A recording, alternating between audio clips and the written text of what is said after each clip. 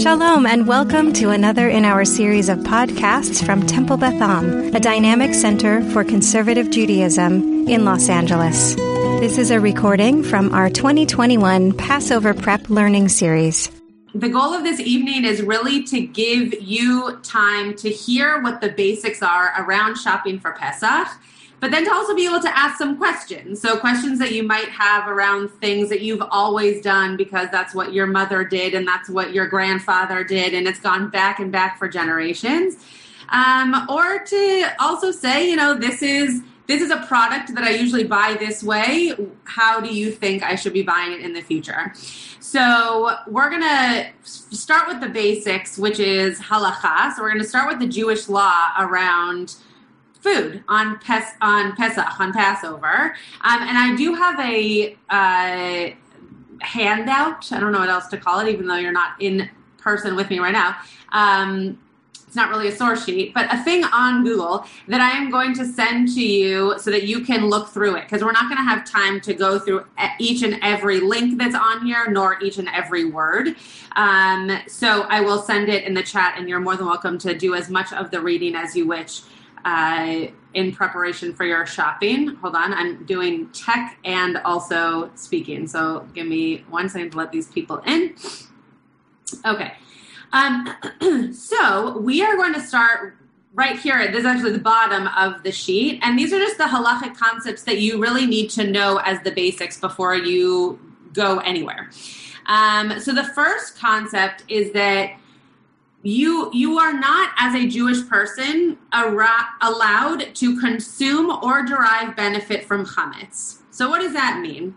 That means that for many of us, we will be selling our chametz, which is a legal fiction because it still remains in your house, in a cupboard, or in a refrigerator outside, or wherever it is in your home. But the idea is that someone who has access to your address and to where your chametz will be could come into your location and take that chametz because now it is theirs. It does not belong to you at all. There's a funny story that I heard from a rabbi that they put all of their bread and those kinds of things and very good alcohol in a cupboard in their garage and gave the key to the maintenance person who worked at this rabbi's shul. And the maintenance person came in and enjoyed some of the good liquor, which was his right because he owned it. So when doing this, just know that people can take advantage of it and should. But anyway, that's the reason that we do that, because it's not actually even supposed to be yours anymore. It should be a non-Jew's because they can derive benefit and can consume chametz over Pesach.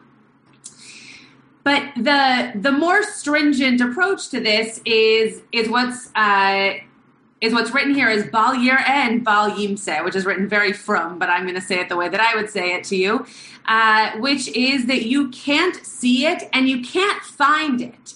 Right, so that's part of why we actually search for chametz also, that you wouldn't want to open up a book and see crumbs fall out. That's as if you own chametz still. So you can't find it. You can't go looking for something and come across a box of crackers, but you also can't somehow see it, right? You can't have the things that you are selling in the same place of those things that you are going to be consuming and using over Pesach, because you can't see it and you can't find it. So that's the major concept for everybody to keep in mind. And it doesn't rhyme, but it works well. It's a short phrase to remember. You can't see it, you can't find it. So Bal Yireh and Bal Yimseh. And that's the overriding principle. So the idea that you can't consume it and you can't derive benefit from it actually comes from that you can't see it and you can't find it. Because if you can't see it and you can't find it, then you obviously can't derive benefit from it, and you also are not going to be able to consume it. So that's the umbrella that we're working with here. Before I go to the next concept, does anybody have any questions about that concept? No? Everyone good so far? Not everyone has their video on, so Karen. Okay. This is probably cheating, okay. But in a closet, I put a sheet over. Yeah. Is that cheating? I have to get rid of it all? No, well, I will know where it is, but nobody goes there. Right. So I grew up in a house where my parents didn't use a sheet. They used like old newspapers because it was a cupboard that even if you tied it, you could still open it. So they would cover the items and then they would tie it off as well so that we knew not to go in there. As long as that chametz is also, quote, sold and not yours any longer, that's totally fine. You just need to make sure you can't see it, you can't find it. So if that's a cupboard that no one's going to be opening, using a sheet or old newspapers or whatever you want to use is totally fine. Some people use foil on everything in their house, not for this purpose, but some people then choose to use foil also to cover up those kinds of cupboards or shelves. And we sell it to the temple. Yes. So we were actually just today, not having anything to do with this class, just talking about how we again are going to do it through the conservative movement this year because we're not in person. And so it's an online way to be able to do it. You also can do it individually, right? If you know someone who is not Jewish and is willing to go through these steps with you, you can. There are like halachic parameters for how you sell something in this legal fiction. But if you're interested in that, it's not hard to learn, and we could definitely tell you how. Any other questions? I'm also going to look in the chat to see if there are questions, but any other questions? Yeah, Rebecca.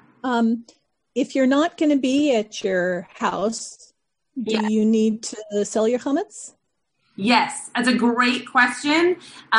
You do. Give me 1 second. I was in the middle of reading this. Yes, okay. So you do, because you could come back to it or it's still yours, right? So even for those people who go on cruises or, go to the Bahamas with a Passover spree or whatever they're called. I've never done it, obviously.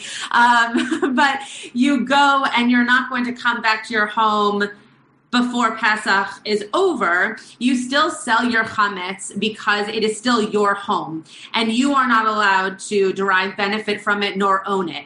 So even though that might sound bizarre, the selling of your chametz is already bizarre, so just do it.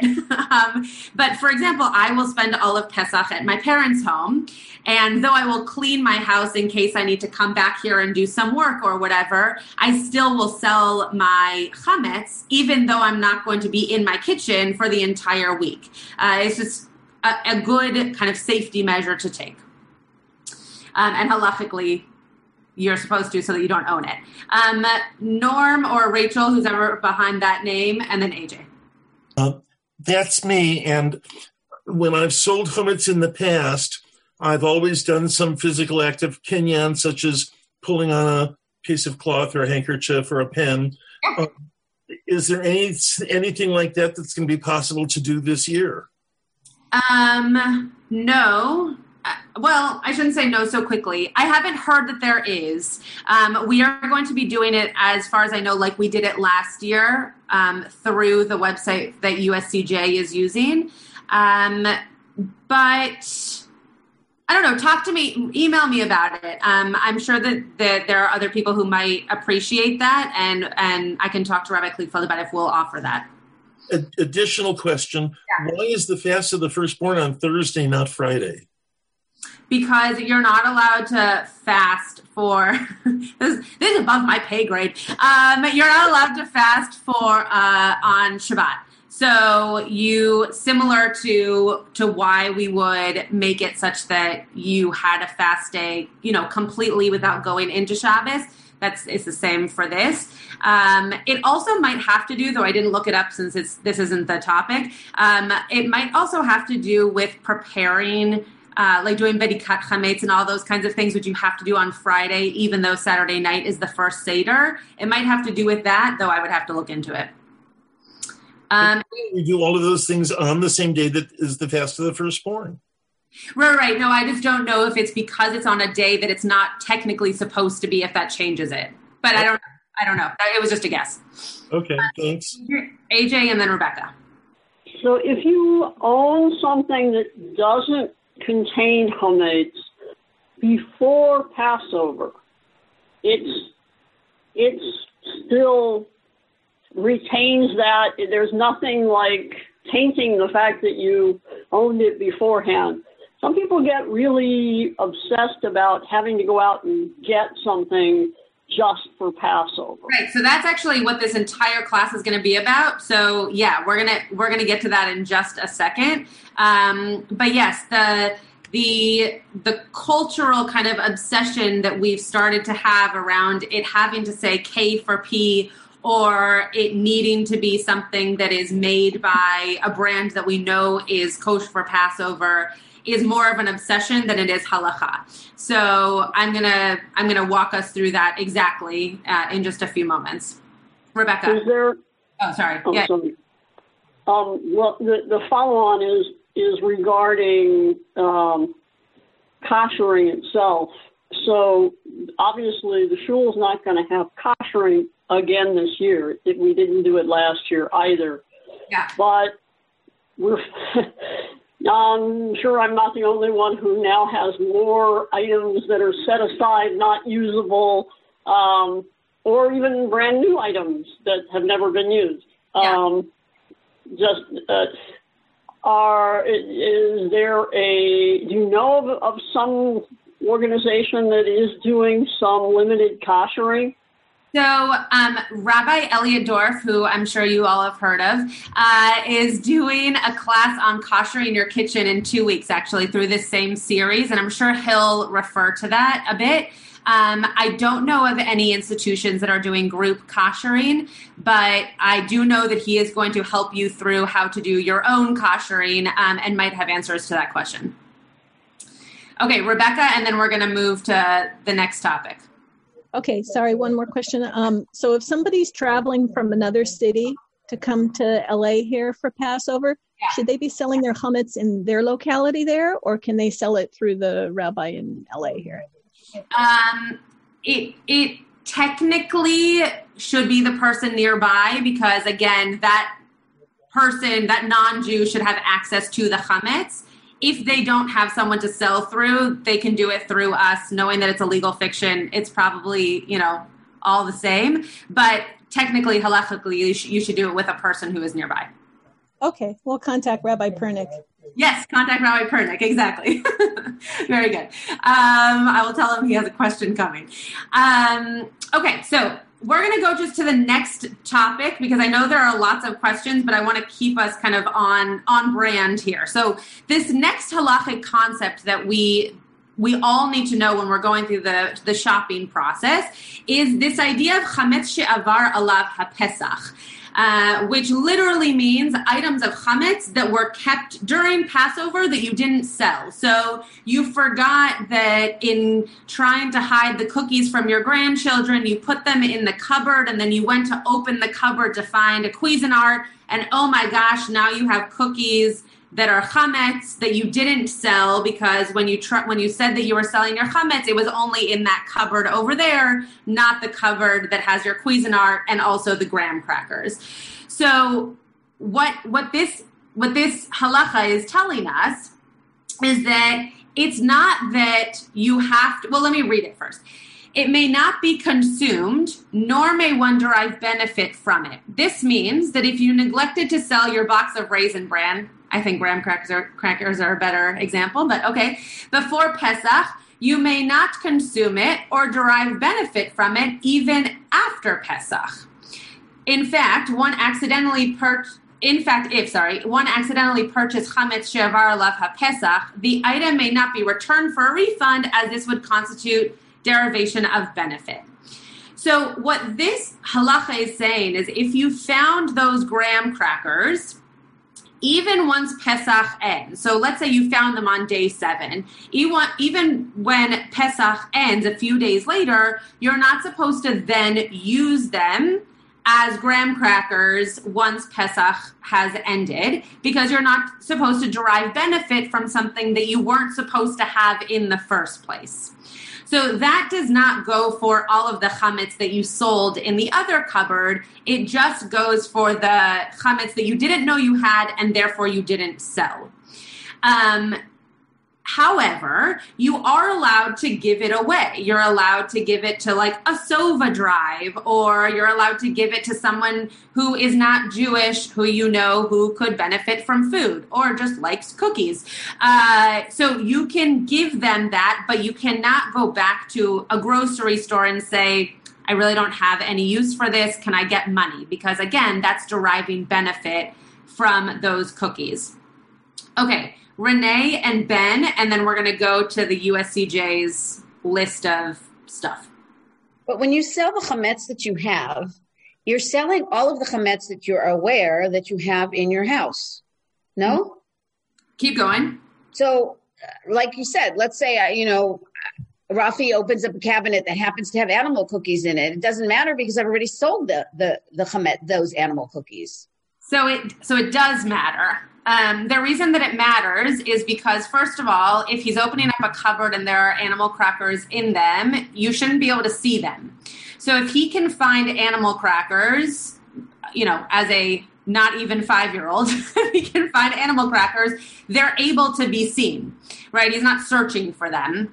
So that's the number one no-no. You shouldn't be able to see it, and you shouldn't be able to find it. Then the second piece is that when you sell your chametz, you're supposed to sell it very specifically. So it's not just that you're selling my whole house of chametz. You are selling a cupboard or a refrigerator or multiple places. It doesn't just have to be one. But the more specific you can be, the better it is, because then it's clear, again, to the person who can derive benefit and can own that chametz, where it can be found.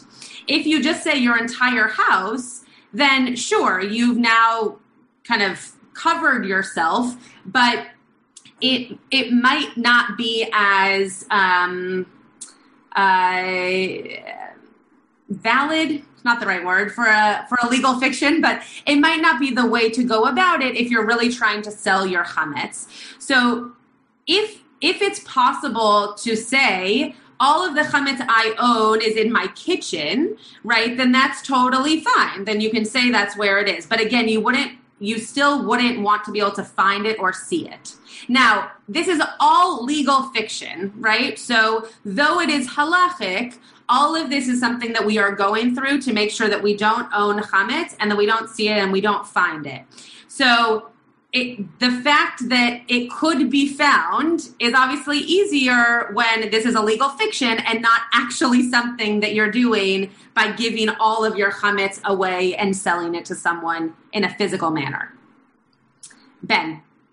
My follow-up question to that is, you had said if I find it on like the 7th day of Pesach, what happens if this is someplace that I hadn't sold, but I didn't find it at all during Pesach? So let's say there's like graham crackers in my backpack that I thought I had put away, but I hadn't, and I never go into the backpack, and I don't find it until 2 weeks after Pesach, and I'm like, oh, I never put that away.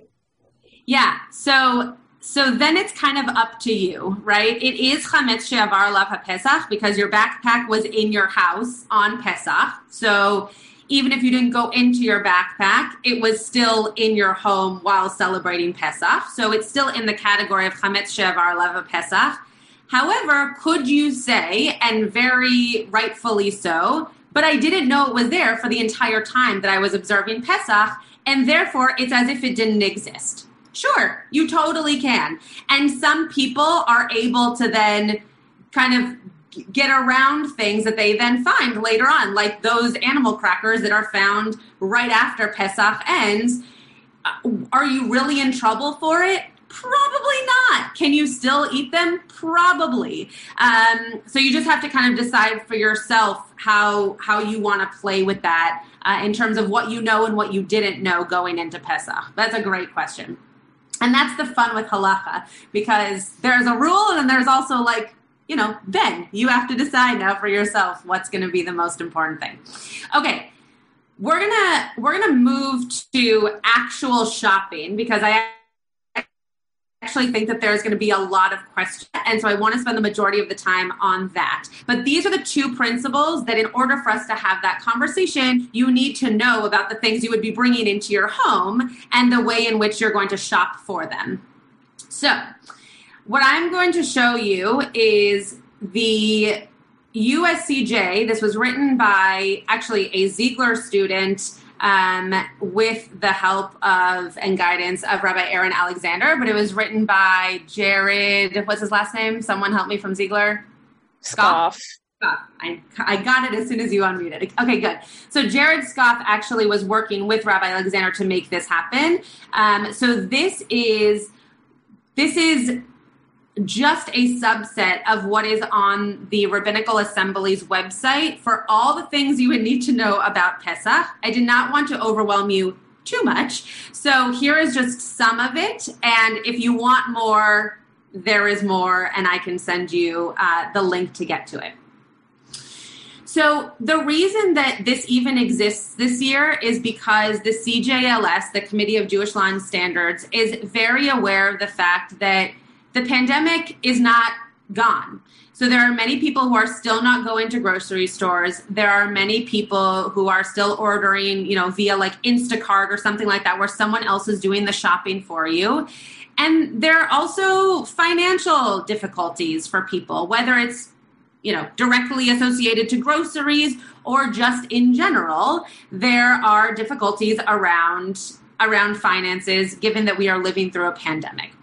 So these standards that the Rabbinical Assembly, the conservative movement, have put out for this year are very similar to last year. However, now that we know a little bit more about the pandemic, and we know that many more people are kind of comfortable with the way of buying groceries and those kinds of things, there are some leniencies that we took last year that are moving more into the camp of stringencies again. So those of you who used this guideline last year, it is a little bit different this year, knowing what we know of the pandemic, but also of the way that we've lived through a pandemic.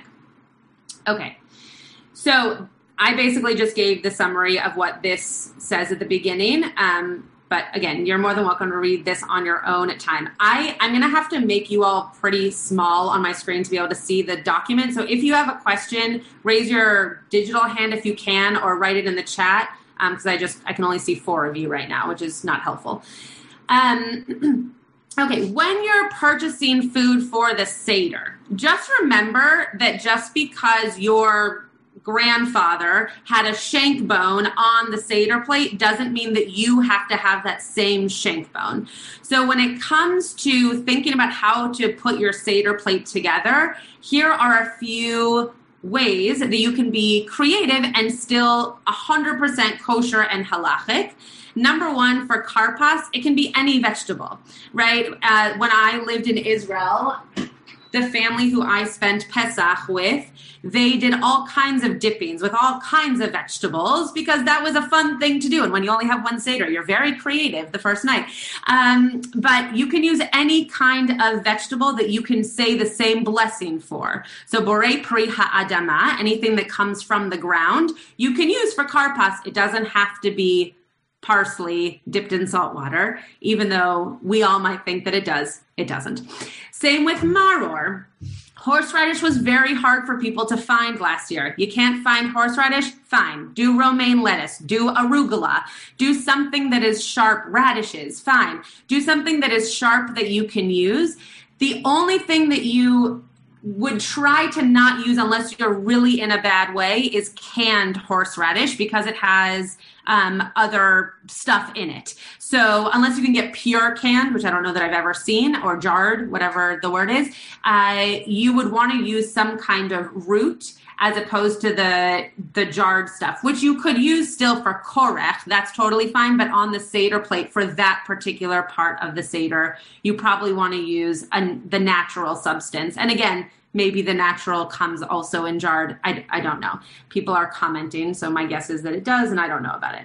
No. Okay. You can use bananas for karpas. Great. Okay. Awesome.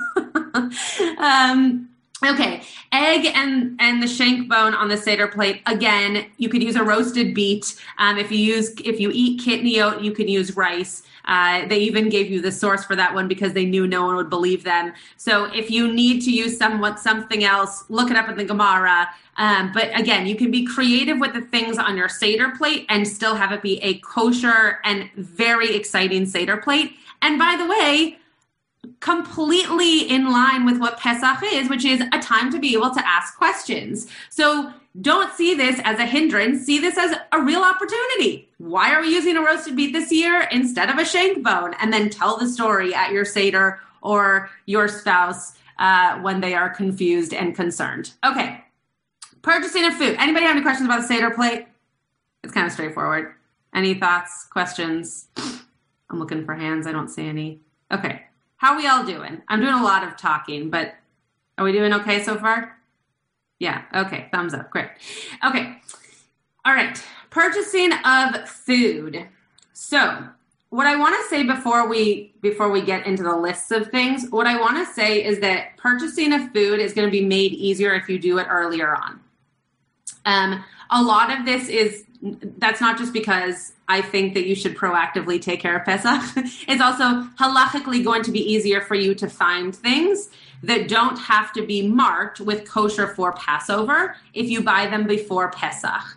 So we're going to go through those items. I know my own family, some of whom are on here, my own family feels very strongly about certain brands and certain kinds of things because it's Pesach. That doesn't mean it's halacha. That means it's custom.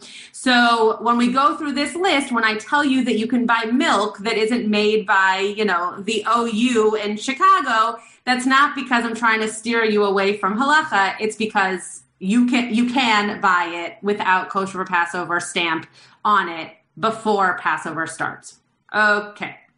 So as long as everybody took a deep breath and is going to be okay with that information, we're ready.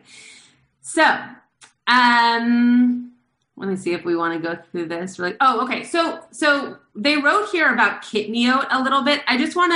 We're not going to go into this too much, but I just want to say that the reason that, the Rabbinical Assembly has decided to also again add kitniot this year as a leniency is because sometimes those are just things that are easier to find that will allow you to have protein that you wouldn't naturally think to have.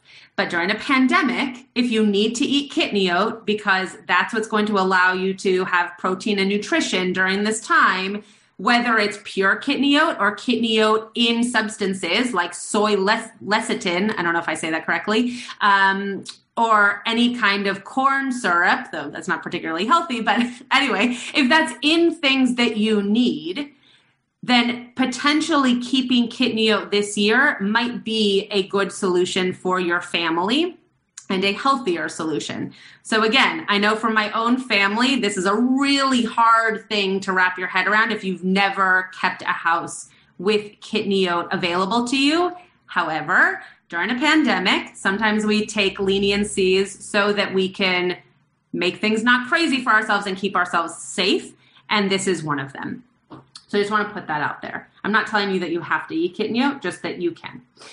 Okay, I put things in red that I thought would be new information or at least shocking to some systems. And then I put the things in blue for you to kind of like simmer down from the shock and to be able to take it in with a spoonful of what you've known from the past. So I'm going to just read this from Rabbi Alexander. It is important to note that many products that are plain, unflavored dairy products, so milk, yogurt, cottage cheese, hard cheeses, frozen fruits, vegetables, packaged legumes, and rice, again, they're going to add in kitniot here, even if you don't practice that, can be purchased with a year-round hechsher before Passover as a matter of course. That does not mean that if you are a home that does not keep hechsher kosher, meaning you are a home that keeps ingredient kosher, so you will buy garbanzo beans because all the can says is garbanzo beans. Those garbanzo beans, again, if you're eating kitniot, still need to have a hechsher on them to go along with this halacha. It can't just be garbanzo beans or strawberries, or those strawberries, unless frozen, will not have a hechsher on them. though they need to have a hechsher, but what this source is telling us is that they don't need to have a kosher for Passover hechsher. So dairy that already has a hechsher on it, you can buy before Passover, as long as you do not open it before Passover and it has a hechsher on it. So right now, right now might be a little early, but in a week or two, you could go to Ralph's and go to the kosher dairy section at Ralph's and get cheese or milk and put it in your outside freezer and not open it until Pesach, and it's totally fine without a kosher Passover hechsher. I know there are questions. Just let me get through this a little bit before you start asking me about brands and whatnot. The one thing that is important to note is that once Passover starts, this law no longer exists. So that's why I was saying shopping before Passover is going to be helpful if you're trying to adhere to these these rules and this way of making your life a little bit easier. As soon as Passover begins, if you go to Trader Joe's on Chol HaMoed, you have to find products that are kosher for Passover. You no longer can just buy frozen fruit that has an OU on it. Is that clear to everybody? Okay. All right. I will take these two questions and then we're going to move on. Karen and then Renee. So you can't buy strawberry yogurt. Correct. You can buy plain yogurt and put strawberries in. Correct. Exactly. You're very welcome. Renee. Is that irrespective of what the hashgacha is on it? Like if it's OU versus K, or does it have to be only one or the other? So that's like a Ben question, right? Like that's a question of your own halacha. So if you hold by like Trader Joe's hashgacha, then sure, then that's fine. If you don't, if you hold by higher level simanim, right, higher level hashgacha on items, then you should hold by those same level. Like you shouldn't put a leniency on yourself to hold by any hechshers now that you're getting ready for Pesach. But if you hold by Star K or you hold by Tablet K or things that you might see more at a place like Trader Joe's, you can hold as that being a hechsher for Passover. But if you're someone who only ever holds by OU, then you can't decide, oh, well, Tablet K is okay for me for Passover. Does that make sense? And the flavoring is because of the additives? Additives, exactly. So that's why also like flavored coffee is not okay ever on Pesach, because we don't know what the additives might be. And those additives are the things that then would bring the chametz into the quote mix of the item. So strawberry yogurt, for example, might, if it's organic or natural or however they might sell it, it might just say on it all the things that go into yogurt and strawberries, but you still don't know if those strawberries were processed in a place where they also process graham crackers. I'm just going to keep using graham crackers. And therefore could have chametz as part of them. Can we just skip Pesach this year? No, we're making Pesach fun.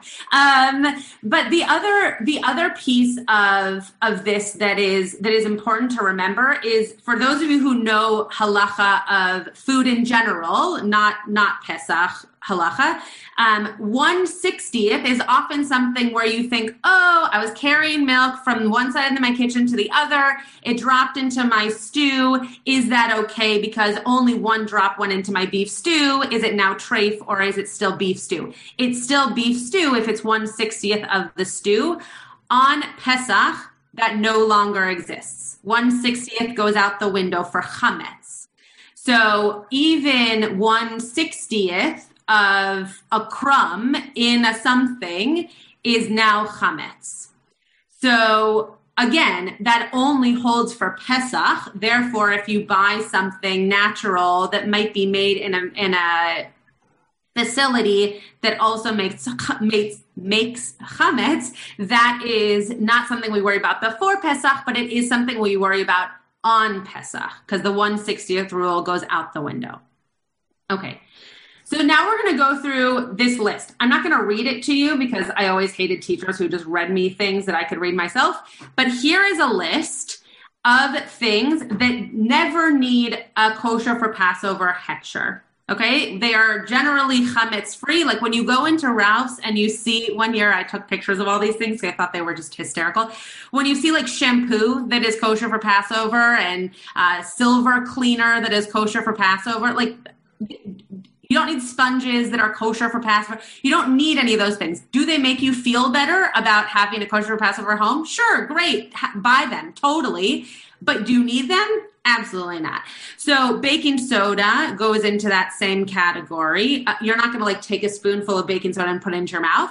So we assume that it's always chametz free. Or if you are, we should duck. Eggs, unflavored regular coffee, right? If you're just now, one very big note that Rabbi Aaron Alexander would be sad if I didn't mention here. You cannot buy unflavored regular coffee at Trader Joe's and put it through that thing that grinds it for you at Trader Joe's, because other people also put their hazelnut coffee and their vanilla coffee through that thing. So if you're going to buy unflavored coffee before Pesach, it needs to be in a bag, sealed, take it home, and you can grind it at home or buy it already ground. But it needs to be unflavored and stay unflavored and not contaminated by other flavors. Is that okay with everybody? Makes sense? Or maybe it's not okay with you, but does it make sense? Okay. This is a really big one, the nuts. So whole or half, it says specifically here pecans, but other lists that I've listed for you lower down also have other kinds of nuts like walnuts. So any kind of nut that is not in pieces, but is like in its original form is totally fine. Kosher wine, interestingly enough, you don't necessarily need to buy kosher for Passover wine. Again, that's something that I do because it makes me feel better about having people over, though no one will be here, but having people over and seeing that K for P is also not hard to find, but it doesn't need to be the case. Joanna, you have a question while people are looking at this list? I do have two questions. This first list that we're looking at, when it says requires no kosher for Passover certification, it requires regular kosher for, all of this requires regular kosher certification, just not kosher for Passover. Do I have that right? Then I have a question about the ground coffee, because if you say I can buy ground coffee that's already in a bag without kosher for Passover certification, isn't there like a good chance that the company that ground that coffee also grinds hazelnut coffee and vanilla coffee and whatever in the same grinder? Like, sorry, I didn't know if you were done. Yes. Yes. So for people who are worried about that or who don't know, like if you're buying coffee at Trader Joe's, for example, I know I keep using Trader Joe's, but it's just the place I know the most about. You would probably not want to buy ground coffee there because you might not know what other coffee is being ground at the same place that Trader Joe's has their coffee made. If you're going to a place that grinds their own beans, you can ask them. If you are a person who just buys beans and doesn't buy ground coffee, then just buy beans. I would say it's always safer to get something for Passover if you're going to go with this buying with only a regular hechsher, not a kosher or Passover hechsher. Always buying in its original form. So same with coffee, that you would want to buy it in its bean form, not in its ground form. Nuts, same thing, to be able to know that you kind of can see where it comes from and that it hasn't been processed. Yeah. Katya. I understand that decaf beans from Trader Joe's or from wherever are not kosher LePesach. Is that the case? Yes, I guess, because it says regular coffee here. So my guess is that is the case. I don't drink decaf coffee. I only drink decaf. Okay, so I can look into that for you, but my guess is because it doesn't say decaf here, you are correct. That decaf has something in it that would not allow it to be kosher for Passover unless it had a kosher for Passover hechsher, in which case it would be fine. Yeah. Okay. I also use the same grinder. I just clean it. Yeah. It has regular coffee, have flavorings. I can do that for Passover. Use the same one, right? That's totally fine. Yeah, as long as you kosher it. And again, if you have questions about how, you can ask Rabbi Dorf. But as long as you kosher it, it's totally fine. Okay. Yeah. Thank you. Yeah, of course. Rebecca, did you have a question? Yeah, building on what Batya was saying, I also just drink decaf, and these last few years I find it increasingly hard to actually find kosher LePesach decaf in regular stores. But I see that, I guess, coffee instant decaf by Folgers, if you can find that. It sounds like that is with an OU, Folgers Decaf Instant. So I'm going to try to look for that. So the decaf coffee, it looks to me based on this, again, I have to look into it. It looks like Jackie might know more about this than I do. So she's welcome to write in the chat. But it looks like based on this list, you have to have kosher for Passover hechsher on decaf coffee at all times, because here it just says unflavored regular coffee. And so that would not be decaf. So Folgers, if they have a kosher Passover hechsher on Passover, then that's fine. But if not, then it wouldn't be fine. Frumi, and then Renee, and then we're going to keep going to the next list because this is not our only list. Hi, thank you so much for doing this. So if you have, I grew up where it was really strict, but I was just wondering if you have some of this stuff that's not with the chametz, do you still have to go and buy it new, or can you just use your oil and your nuts that you have that hasn't been touched? Great question. So in terms of, and this is actually later in this document, and I don't know that I'll read through it, so I'll just say this and then you can read it in its entirety. During a time of Sha'at Hadachak, which is any time that is not normal, basically, so a time like a pandemic, if you have an olive oil that all you do is take the olive oil and pour it over something and you have 3/4 of a jar left, do you have to buy another olive oil? It's kind of up to you and your level of kashrut for Pesach in your home. I did not last year. I used the oil that I had because, quite frankly, I didn't really know how to shop yet during a pandemic, and I just used what I had, knowing that it's never touched anything resembling chametz, the way that I keep it in my home, the way that I use it in my home. So there are people who like to buy a new one, knowing that it's going to be new, and especially because it is something that doesn't require kosher for Passover hechsher, you could buy it and then use it all year round, and it doesn't have to be bad tasting. You can just use that oil for the rest of the year. That might feel more comfortable to you. Nuts are a bigger problem because nuts could be open, and then you could, put your hand into something else and then back into the nut bag, and then all of a sudden now it's full of chametz, or not full of, but has touched chametz. So that was a little bit harder. But oil or things that are kept in containers that might not be contaminated in any way in your home, you can make that that decision for yourself. And you heard what I did, so you can decide whether I was right or not. Thank you so much. Perfect. No problem. Okay, Debbie, and then Renee. Thanks. So does that also, following up on that, does that also tie into pure spices?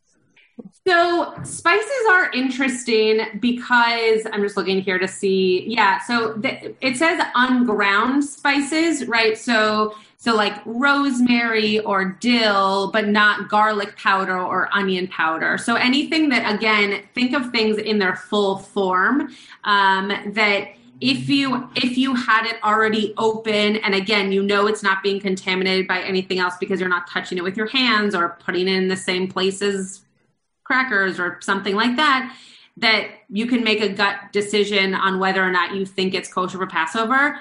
I would always say that if it's something you use a lot of in this list, because this is a list that doesn't need kosher for Passover hechsher, if you use a lot of it during the year anyway, just buy a new one, right? Like as long as it's not a matter of financial distress and not something super expensive, I would just say buy a new one. But if it's going to be something that provides you with stress, or it's really ridiculous based on how you use it, then don't, and just use what you have.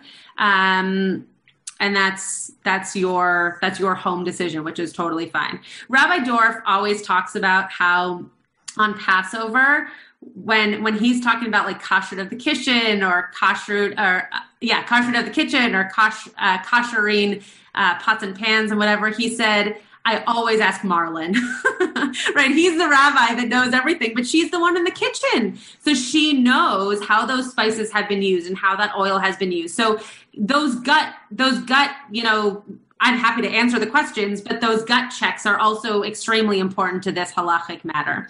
Okay, Renee, Gary, I see you have a question. Write it in the chat. Renee, ask me the question, then we're going to move on to the next one. Very quickly, I'm just curious what your thoughts are about dog food. Yeah, we're going to get to dog food. My thoughts on dog food are you're not eating it. However, the halacha around chametz she'avar leva pesach, like, is there chametz in your dog food? Probably. And so you have to decide whether or not you're going to get kosher or Passover dog food, which exists, or not. Or you're going to, as my family has done in the past, feed the dog in a place that is different than it currently is, right? So maybe not in the kitchen, but maybe outside or whatever. Another good gut check question, though there is halacha around it. I just don't agree with it. Okay, a big one here that we didn't talk about, and I'm not going to take comments on, but just so you can see, plain butter. I feel like every year I buy like kosher or Passover butter because I think you have to. And again, I will this year because in my brain, like, there's something in me that tells me I have to, but you don't have to. Margarine is a different story, but butter, you plain unsalted butter, you can buy with a hechsher and not kosher for Passover. Okay, this one is the most important one to me, by the way, so the fact that I don't have to buy bad seltzer is great. So this next list is very important. So this is a list of things that you're going to be surprised by, or some of you might be surprised by. You can buy them before Passover, but you should not buy them without a hechsher during Passover. Okay, so you can read why. It says it here. But for the people on the podcast, I'll read it. Okay. The reason for this is that these products present the consumer with a slightly lesser level of certainty, unlike the first category for which there is certainty, as to whether an unintentional trace amount of chametz may have found its way into the product. So what the conservative rabbis are saying here is, we do not know that 100% of these items have no chametz in them. We do know that there would be very small traces of it. So if you buy it before, it's not an issue, but if you buy it on, it would be an issue. Whereas the products that were listed above are never an issue in terms of chametz. Okay. But then it says, however, if the food item is crucial and one cannot procure a marked KP version of the food during the holiday itself, one could purchase said item on Chol HaMoed. This is a leniency for COVID.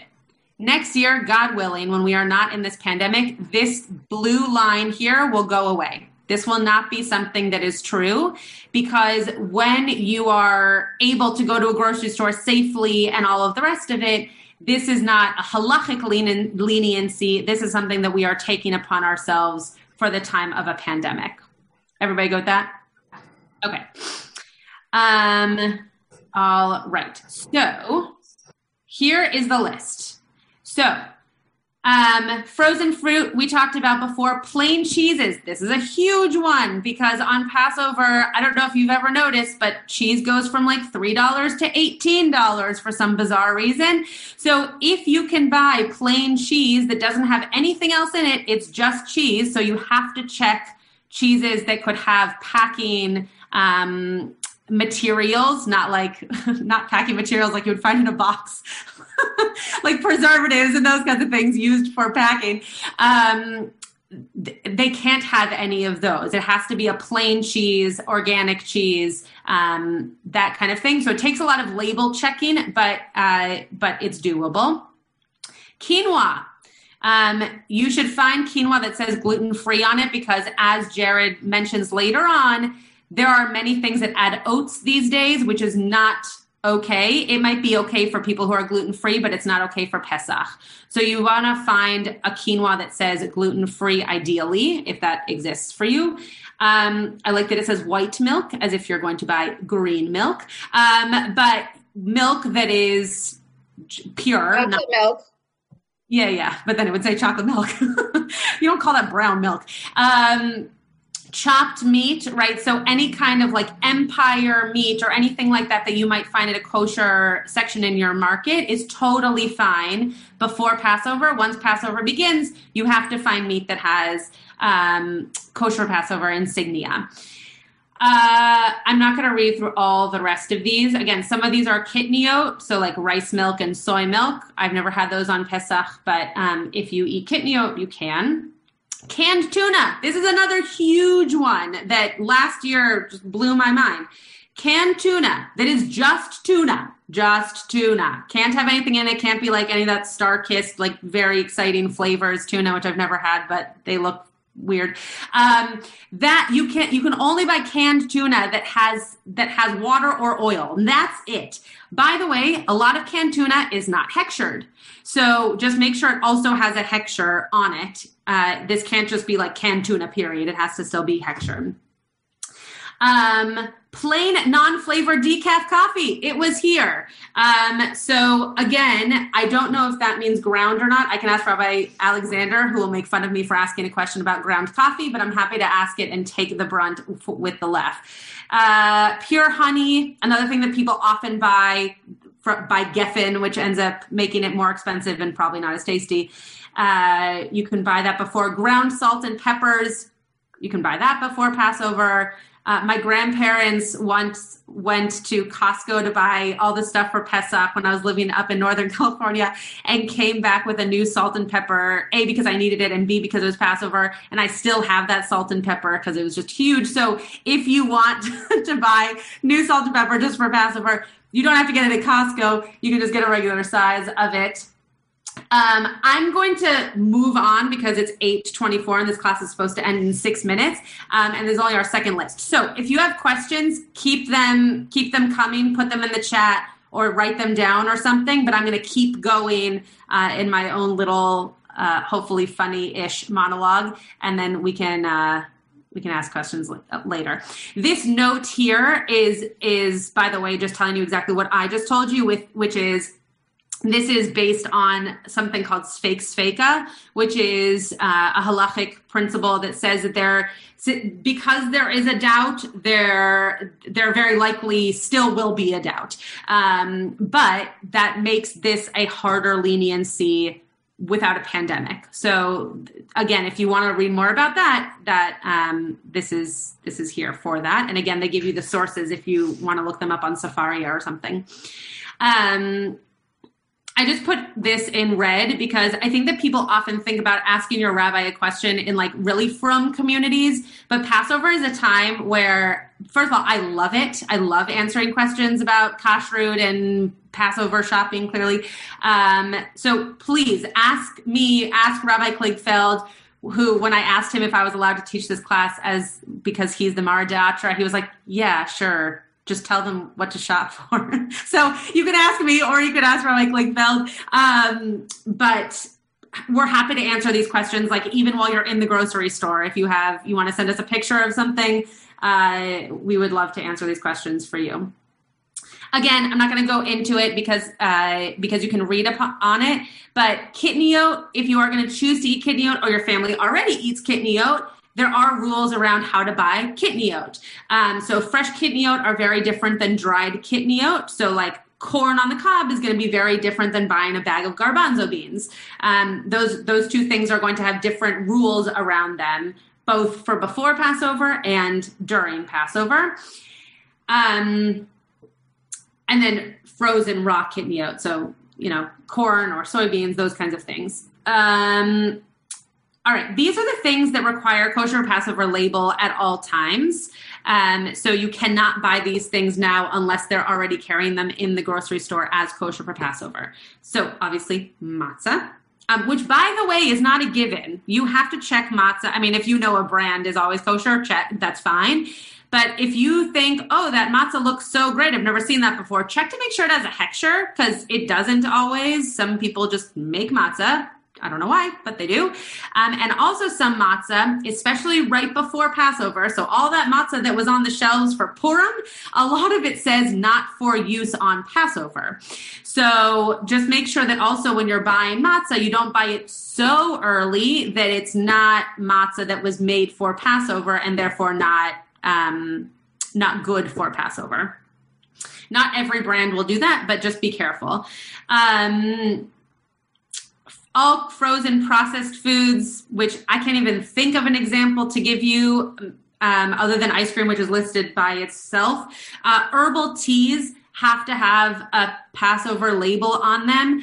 This is one of those things that you make a gut decision. Like if herbal tea is something that you have and you don't know how to procure it on during a pandemic for Passover, gut check. I think tea is probably like the least of these things to have to worry about because it's tea, but it still could be made with preservatives and on equipment that deals with chametz. So again, you can gut check, the halacha, you can make your own choice. Obviously candy, that's why we have such great, terrible candy on Pesach. Liquor needs to have kosher for Passover labels. Now, interestingly, not wine, right? Not kosher wine, but liquor does. So the one question that people always ask is tequila. Can I have tequila on Passover? Most rabbis would say you try to find tequila that has a kosher for Passover hechsher. Others would say if it's made from pure agave, again, like gut check yourself, and if it's never been opened and all those kinds of things, I won't say it's fine because it's not fine, but you can decide for yourself if that's something that you're okay with. Vinegar, you do have to buy kosher for Passover. That's a given because of the different elements of how a vinegar is made. You can tell it's getting close to late for me. I'm starting to mumble my words. Margarine, again, kosher Passover. Soda, kosher Passover. Yellow cap on Coke. Very exciting. Everyone loves it. Enjoy it. Okay. Again, Jared wrote this whole long thing on gluten-free. Make sure it says oat-free. Read up on it. Jared, I'm sure, is a great guy. I didn't add it here, but he's a great rabbinical student, and anyone who works with Rabbi Aaron Alexander is wonderful. So this was his thing, I think. Right. Yeah. Keeps going. Okay, great. You can read another time. So this last piece I'm going to just bring, and then I know it's 8:30, so feel free to be done at an hour. I totally appreciate that. I said to Nancy Goldstone earlier today, this will be done in an hour, and I will hold us to that, but I'll take questions after the hour. So Pesach starts Saturday night. And people are wondering, how do I have challah? I'm supposed to have challah on Shabbat, but I will have already done bedikat chametz. How do I do that? So there are a few ways around this. You could eat outside, right? You could have challah outside. You could have all of your chametz outside and not have to worry about it inside because you've done bedikat chametz inside. You could eat egg matzah because egg matzah before the Seder is actually considered not chametz per se, but it's considered not the type of matzah that you can use halachically for the Seder. So it's okay to eat. Some of you know that there is a halacha around not eating matzah too close to the Seder on Passover. So egg matzah is fine in those boundaries. So is any kind of matzah that's been made with a fruit juice or anything like that, though it has to be made with more wheat than fruit juice for it to be motzi. So just make sure that that's the case.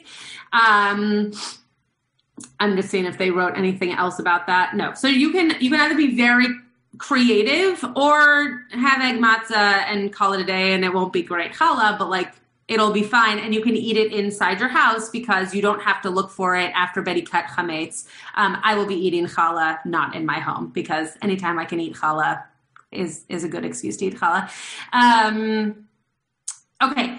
I'm just going to point out these other resources for anybody who's going to leave. I'm going to put this in the chat and you can keep the document. These are other sources that you can click around. Some of them are printable lists of food. My favorite one is What's Kosher for Passover at Trader Joe's. However, just know that they didn't create one last year because of the pandemic. So some of these things are going to be outdated and you're going to need to check it a little bit more carefully than I had to check it in 2019.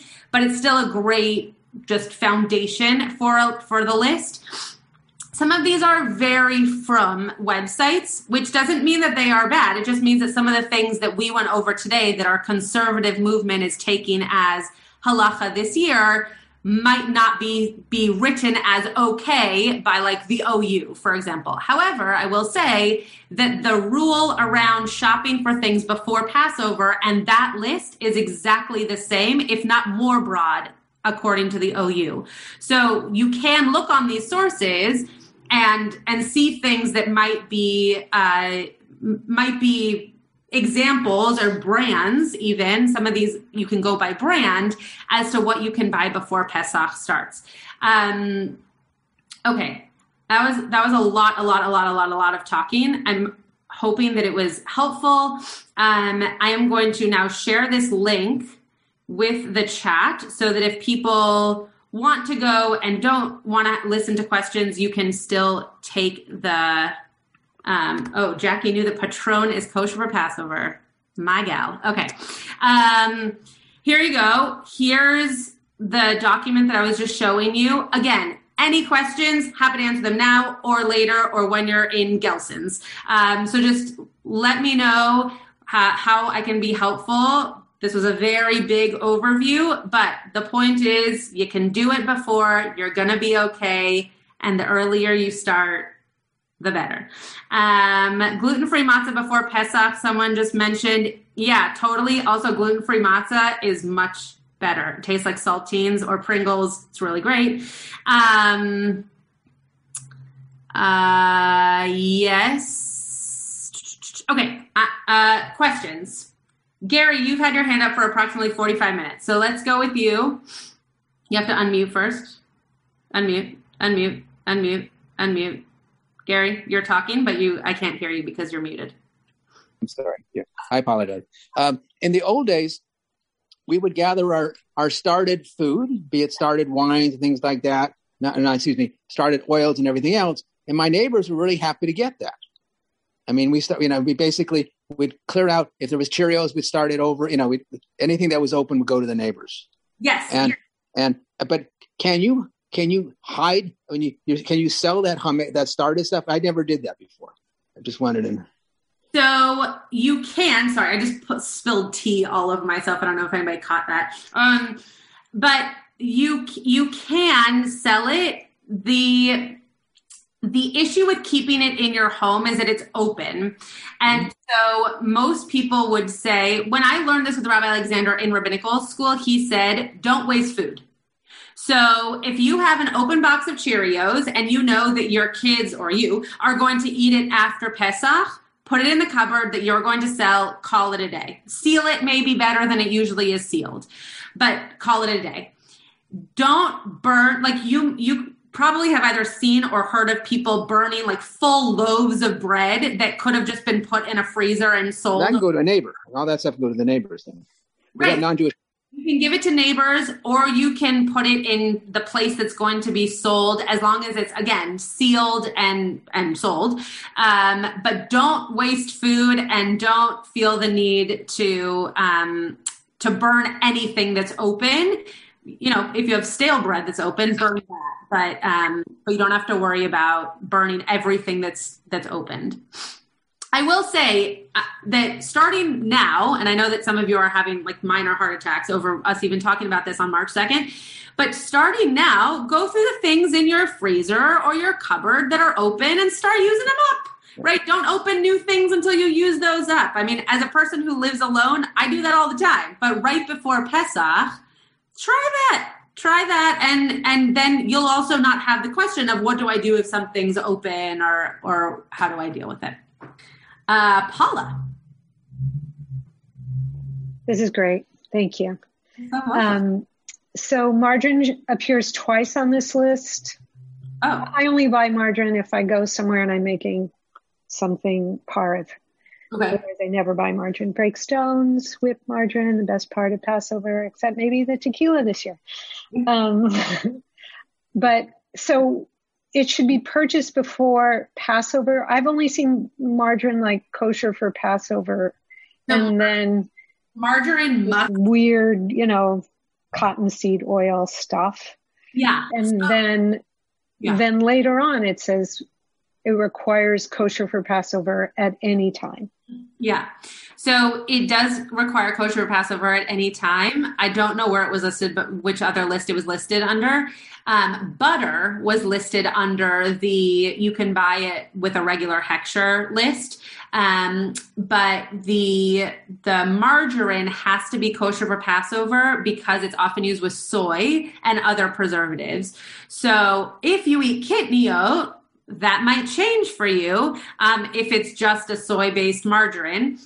But the idea of margarine on Passover is better to be safe than sorry and just get kosher for Passover margarine. Though most people will choose to get like the sticks of margarine that again you can use all year round, and it tastes just like regular margarine, I think. So you can buy. Who makes margarine that you can't buy like Earth Balance, for example, which is the brand that Trader Joe's carries, right? Because it doesn't. I'm sorry. I didn't know where it was coming from. I just heard. Sorry. No. You got my attention here. So wait. By the way, it did say it did say margarine in two places. Okay. So the Earth Balance that is soy. Yeah. Would it be okay if it was just K? Because is soy the kitniot? Soy is kitniot. Yeah, I'm just looking to see where you're seeing it was in the under number 2 list. and number 4. Just search margarine, Control F, yeah. And it pops up twice. Okay. Yes, I'm just looking to see. Under the second thing, it says year-round supervised margarine is okay. Barbara's always got me. Okay, good. Yeah, and then exactly when you read it, I found it. Yeah, it's a good question. I wonder why it's in two places. Year-round supervised plain margarine. And then it says margarine. So I'll ask Rabbi Alexander. My guess is it's a typo. The idea with margarine is, actually, my guess is it's not a typo. My guess is that it's on there because of kitniot, and then it's also on there at a time when we weren't talking about kitniot, because margarine, the one thing that most people would be concerned of is the kitniot in the margarine. If you eat kitniot, you don't have to be as concerned. So Earth Balance, which is in my refrigerator, but I don't know the ingredients offhand, is a soy-based product, but I don't know what other products are in it. So if it is hechshered, but if it has other things in it, it might be seen as potentially chametz. Okay. But I'll ask Rabbi Alexander, because my guess is that is a kitniot thing and not a kosher Passover thing. Glot carries mother's margarine which is kosher for Passover. Yeah, but they give it in that big block, and you can't. It's like that big block. What happened to the days when you could get a stick or 4 sticks? Not to be confused with foreskin, but anyways, those two things are not the same. But what do you do with that big thing? Right. You know what? Wait, this is Debbie, but Jennifer, if there are 2 or 3 people who are looking for margarine, maybe you could all get together and buy the big thing community and figure it out. You know, this is true. Or just cut it into 4, Jennifer. By the way, I'm sure none of you are alive. Wait, I just muted you really on purpose, but also by accident. Okay, hold on. Everybody one at a time, because I can't hear you if you're all screaming at each other. Though I kind of knew you can easily cut that block of mothers, for instance, into quarters. Yeah. Lengthwise, cut it in half, then take the 2 halves, cut them in halves. I do that all year long. it works really well, and I wrap them individually after I've cut them. Barbara, our math teacher. Okay. So I knew that this was going to kind of be a little bit of a therapy session also, which is totally fine. I'm happy to hear all of your worries about margarine. But I will say that I do think that the concern around margarine is probably kidney oat. So let me ask Rabbi Alexander, who also will make fun of me for asking this question. But again, I'm happy to ask and hear the answer. Okay, those of you who are raising your hands nicely, I'm going to call on you next. Batya, and then Gary, and then AJ. I want to apologize because I came in late. I lost track of the time. So you probably already discussed this, but what about kosher cheese? Does it have to be marked kosher LePesach? And also cottage cheese? Yeah, cottage cheese was on the list that I'm now not looking at. So if someone wants to find it and then let me know, you can write it in the chat or just yell it out. It does not have to be kosher LePesach. It does have to be kosher LePesach? It does not if you buy it ahead of time. It does not. Okay, great. So then what I'm about to say goes for both. So it goes for cottage cheese and goes for regular cheese. The one kind of cheese that is very difficult to put this halacha to is shredded cheese. So if you're talking about a block of cheese, you can buy it ahead of time as long as it has a hechsher. It doesn't have to have the kosher for Passover hechsher on it. The reason that shredded cheese is difficult is because it has caking on it, often made from corn or other kinds of, as I called them before, packing materials. And I just keep saying it because it makes Jackie laugh.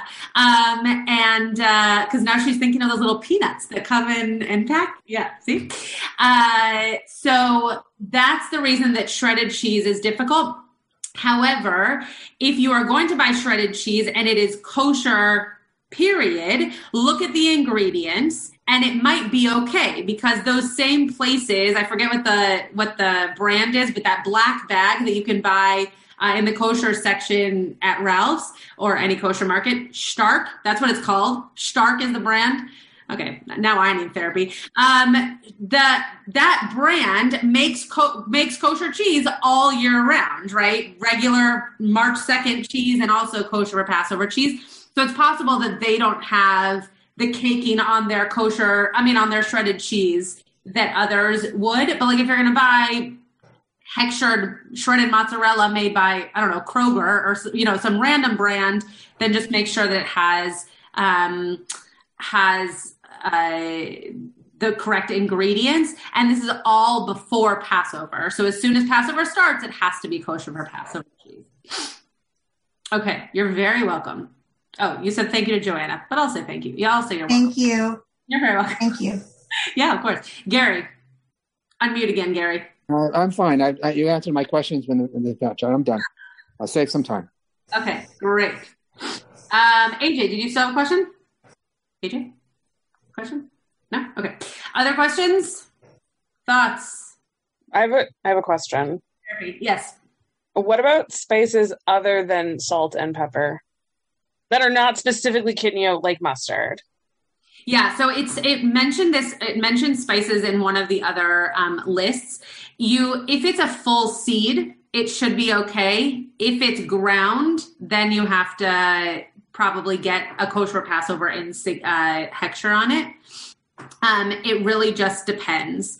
So it is on the list. Again, I turned it off, so I'm now not looking at it, but ground.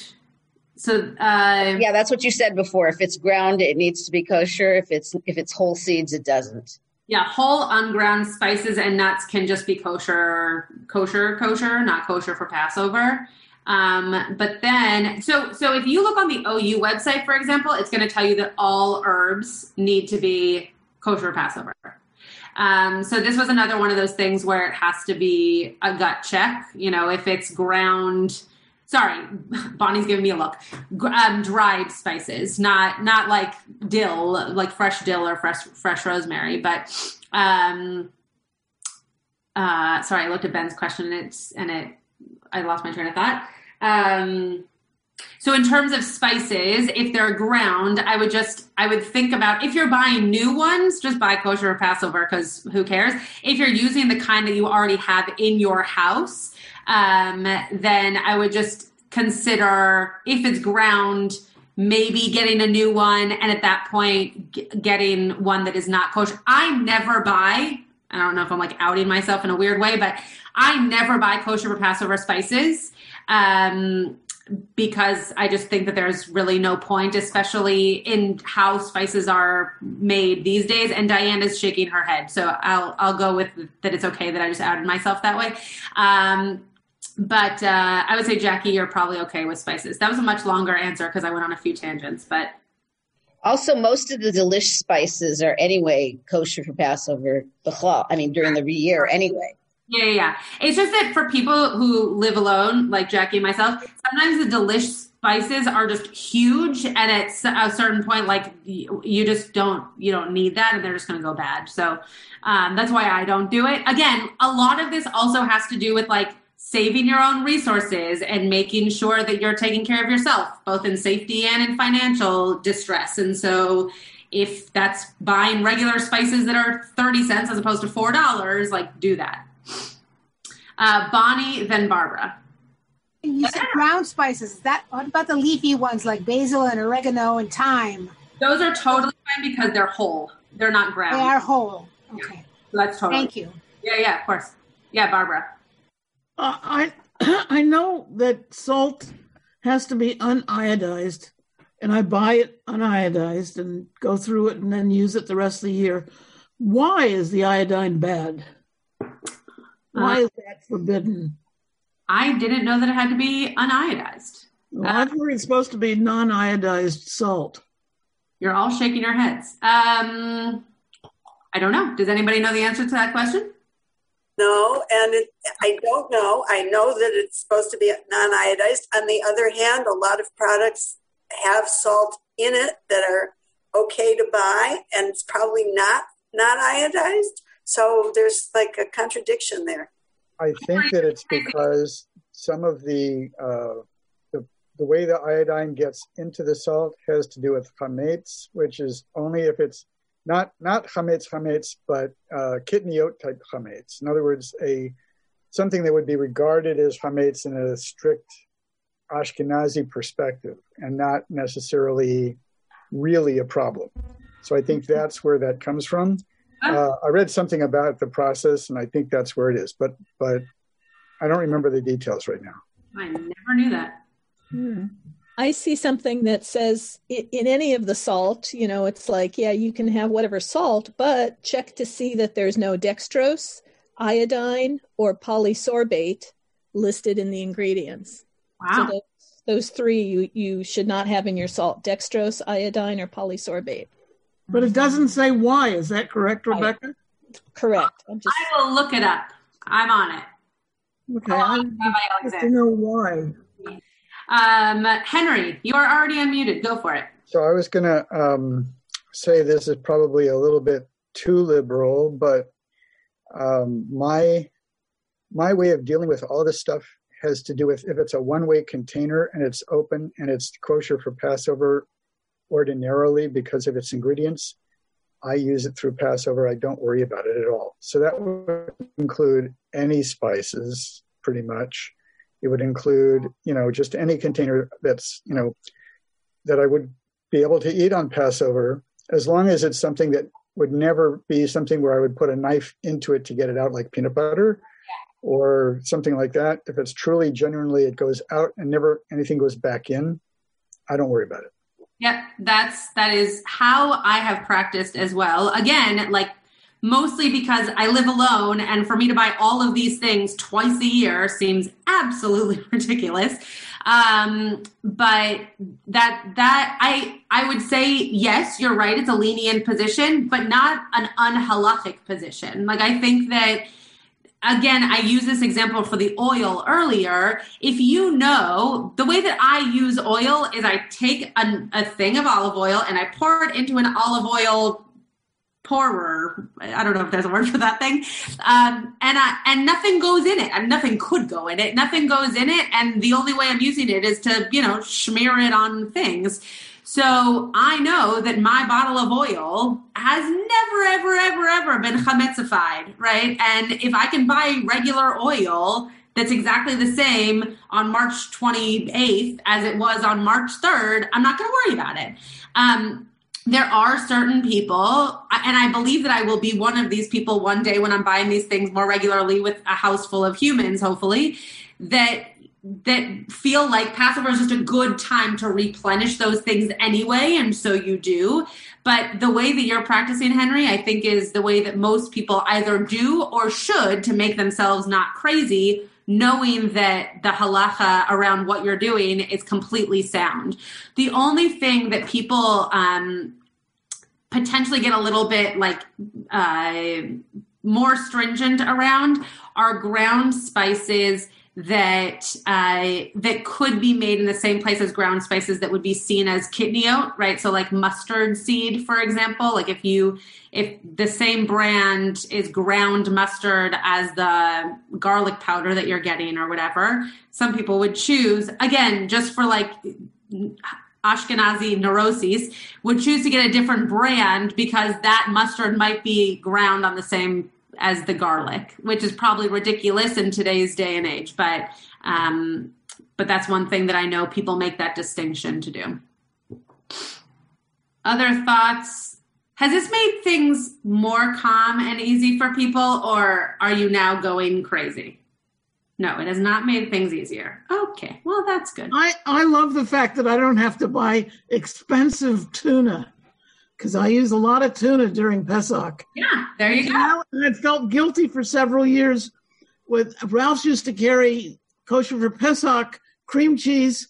It's the same darn cream cheese without the P on it. Now you're telling me I didn't have to feel guilty all these years. You don't have to feel guilty. And a lot of Passover, again, this is not this class in particular, but a lot of Passover is about making distinctions, right? And making that clear cut, I'm not going to have this because I know that I'm not supposed to have chametz, or I'm going to clean my house because I know that it needs to be different for this holiday, or whatever. That's a theme that comes up a lot.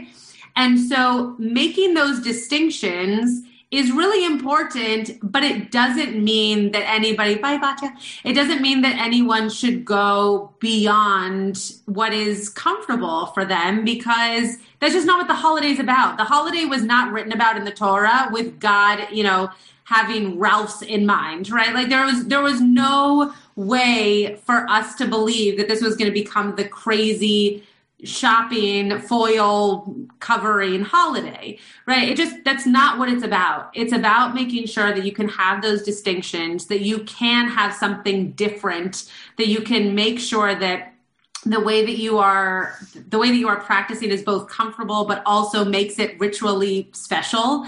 And that's what's important. So if you buy the same cream cheese or the same milk, or, the nuts from Trader Joe's or whatever, like that is all intention. And that's exactly what it's about. I do a lot of this shopping at Trader Joe's the week before Pesach because it's an easy place to do it. There are hechshers on the things that I want.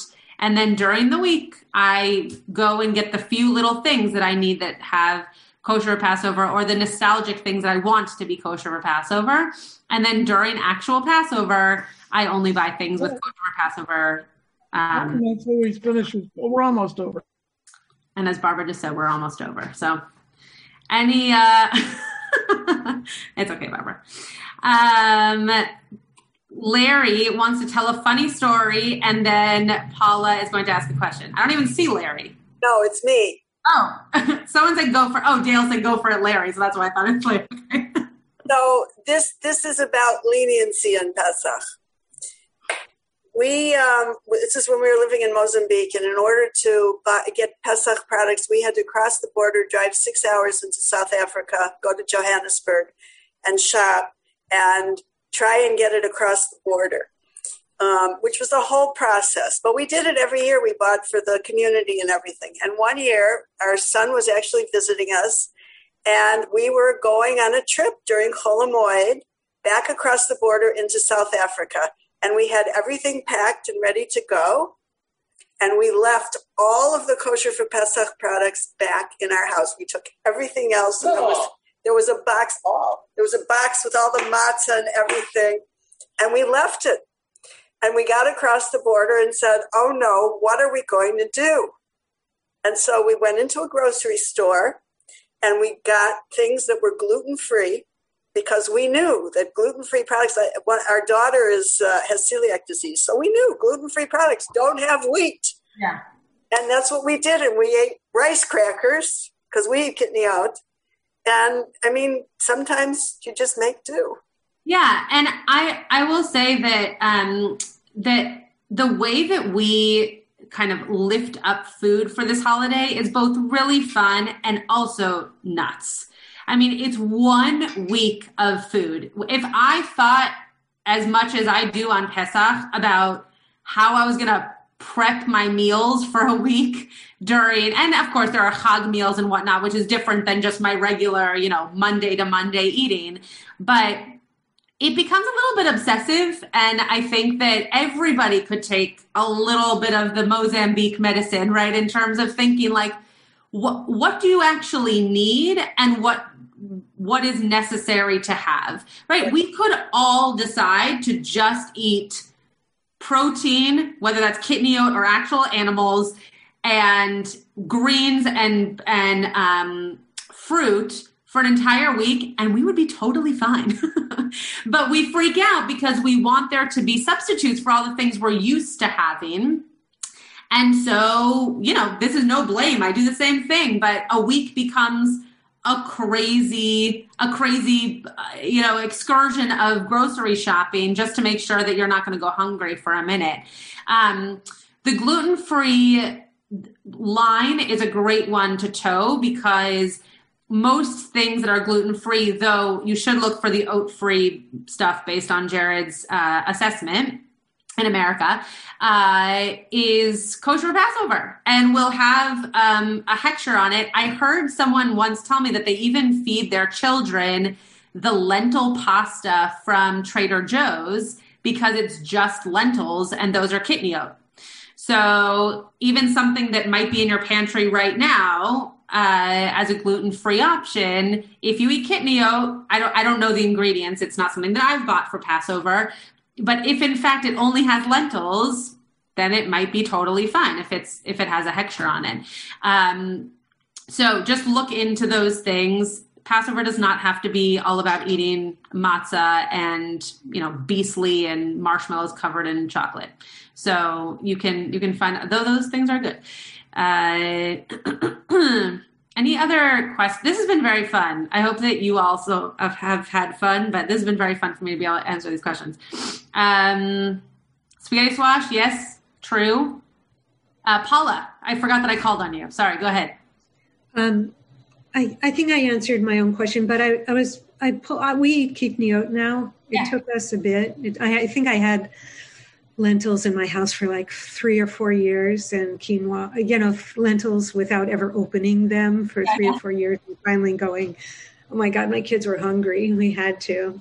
This is what when you're vegetarian and your kids don't eat eggs, you have to eat kitniot. But but on the conservative, the what is it called? Is it a responsa? The tshuva permitting Ashkenazim to eat kitniot? Yes. They say not to eat tofu because it's processed, and that tofu would require. So I wonder if that's the same about the lentil pasta. Yeah, it's possible. I have no idea what's in the lentil pasta. So I'd be hesitant. I also think processed, but tell me I don't have to be, and boy, I'm there. I also think, and my grandparents are on this call, so I hope I'm not embarrassing them. I also think that sometimes it's about how you feel about a thing. So when my family first discussed eating kitniot, because when I lived in Israel, you basically had to, because the whole country does. And so unless you were going to eat fresh produce for a week, you basically had to eat kitniot. There are a few, like 5 things that say lelo kitniot on them, but most don't. So you're just eating kitniot. But when I came back from Israel, the whole family had a conversation about, are we going to eat kitniot now? And one of the things that was hardest for my grandma and my grandfather, but my grandmother is typically the one who's doing the cooking, was that she just never had these things in her kitchen before, right? And that's a totally fair feeling, right? My family, the first year that they decide, and I'll say they because I still haven't eaten kitniot on Pesach, even though I guess I'm part of the family that eats them. But those kitniot include rice. And so my family decided we're going to do a sushi night. And I couldn't do it. I couldn't. I just couldn't put it in my mouth. There was something, even though I knew I could, there was something visceral about, no, during Passover, I don't eat that. So I totally get what you're saying, Paula, in terms of the lentil pasta. If you eat it during the rest of the year, it's going to be hard to put on your table for Pesach. Peanut butter is another really big one for people. You know, the conservative movement said that it was totally fine. My family has always eaten peanut butter, natural peanut butter throughout the year also, but especially on Passover. Because my dad is a diabetic, and before we were eating kitniot, that was a very easy form of protein for him that wasn't meat. And so we were always eating, not always, but we always had natural peanut butter in our home on Passover. And for some people, that's also a really hard one to begin eating peanut butter on Chag. Okay, Larry or Diane, and then Joanna. Can I tell a story? You may. I called you to tell a story earlier, but then it was Diane. So you owe us a story. Well, before I was on a rant about kitniot. But anyways, this is, I believe, a true story. I can't verify it. And I also don't speak Yiddish, so I can't give the punchline. The town of St. Joseph, Missouri needed a rabbi. And so they got a rabbi from Eastern Europe who came to the town. And on Passover, he was invited to a Seder. He was invited to a Seder by the president of the synagogue. And came dessert, and they brought out bananas. And I have it wrong. I'm sorry. He invited the president to his house. He went to the president's house. I'm going to get confused.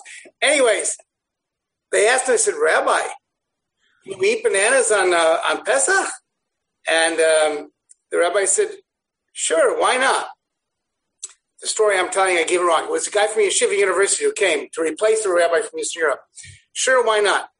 I said, well, okay, if you say so, Rabbi. And then for lunch on Passover, he's invited to the vice president's house. And again, they serve, the rabbi serves bananas. And they said, Rabbi, on Pesach, you can have bananas? He says, sure, why not?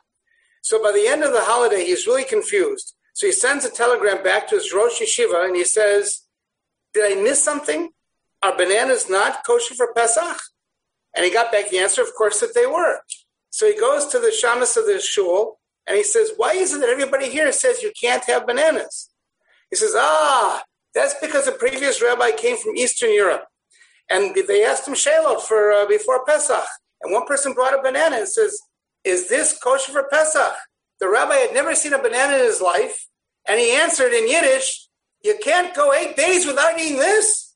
And so the town had minhag, no bananas for Pesach. That's awesome. And does everyone get the joke that that's kind of how kitniot came to be? Does everyone get that, sort of? Okay, so kitniot, without going into kitniot too much, kitniot are exactly that banana story. So kitniot are totally fine on Pesach. There's no reason they're not chametz.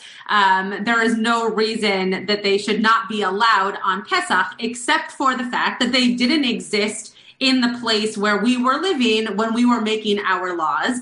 And so we saw this corn stuff that could be made into like popped corn or corn syrup or somehow rise. And we thought, oh, we can't have any of these legumes that are going to look like other things that are rising. So we are going to call them kitniyot and not eat them. This is the basic version. I'm not giving you all the behind the scenes.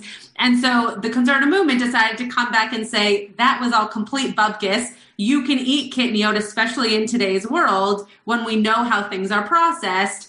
So, gesund, have whatever you want, and you can eat kitniyot. That's a great story. I didn't know where you were going with the bananas, but I loved it. That was great. And a very good full circle for the Herman family, because we started with bananas being able to be eaten for karpas. So there we go. Okay, Joanna, and then we will kind of wrap this up for all of us. So I posted a humorous link in the chat about kitniyot, which basically says in a very funny way exactly what Rabbi Schatz just said.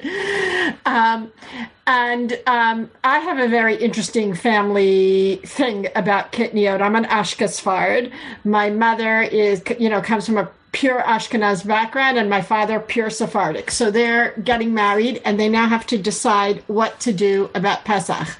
And my mother says, I run the kitchen, we're doing it my way, and my father agrees. And it was only many, many, many, many, many years later that they learned, which in a way doesn't make a whole lot of sense. Like, that kind of logic actually makes some sense, but Jewish tradition actually is that you follow the husband's practice. So we should have been a kitniyot eating family all along and never were. And I asked my dad a couple of years ago, Dad, would you go back to it now? And he was like, I'm so used to this, I don't think I would. Right. Yeah. I mean, I think a lot of it, I joked about this being a therapy session, but I do think a lot of Passover is kind of in your kishkas. And so whatever you grew up with or whatever is how you practice. And even when I was living in Israel, I remember thinking to myself, how am I going to eat this? And it wasn't blatant kitniyot. I wasn't eating rice or anything, but you would go into a restaurant and you'd be eating,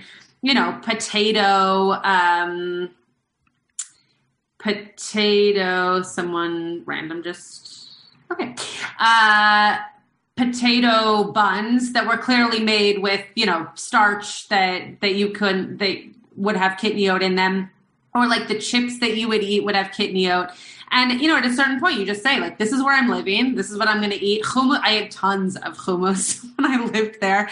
And that's, that is part of what is great about taking on those different customs is getting to learn what those different foods are. But yeah, going with Sephardic customs is always better for Pesach.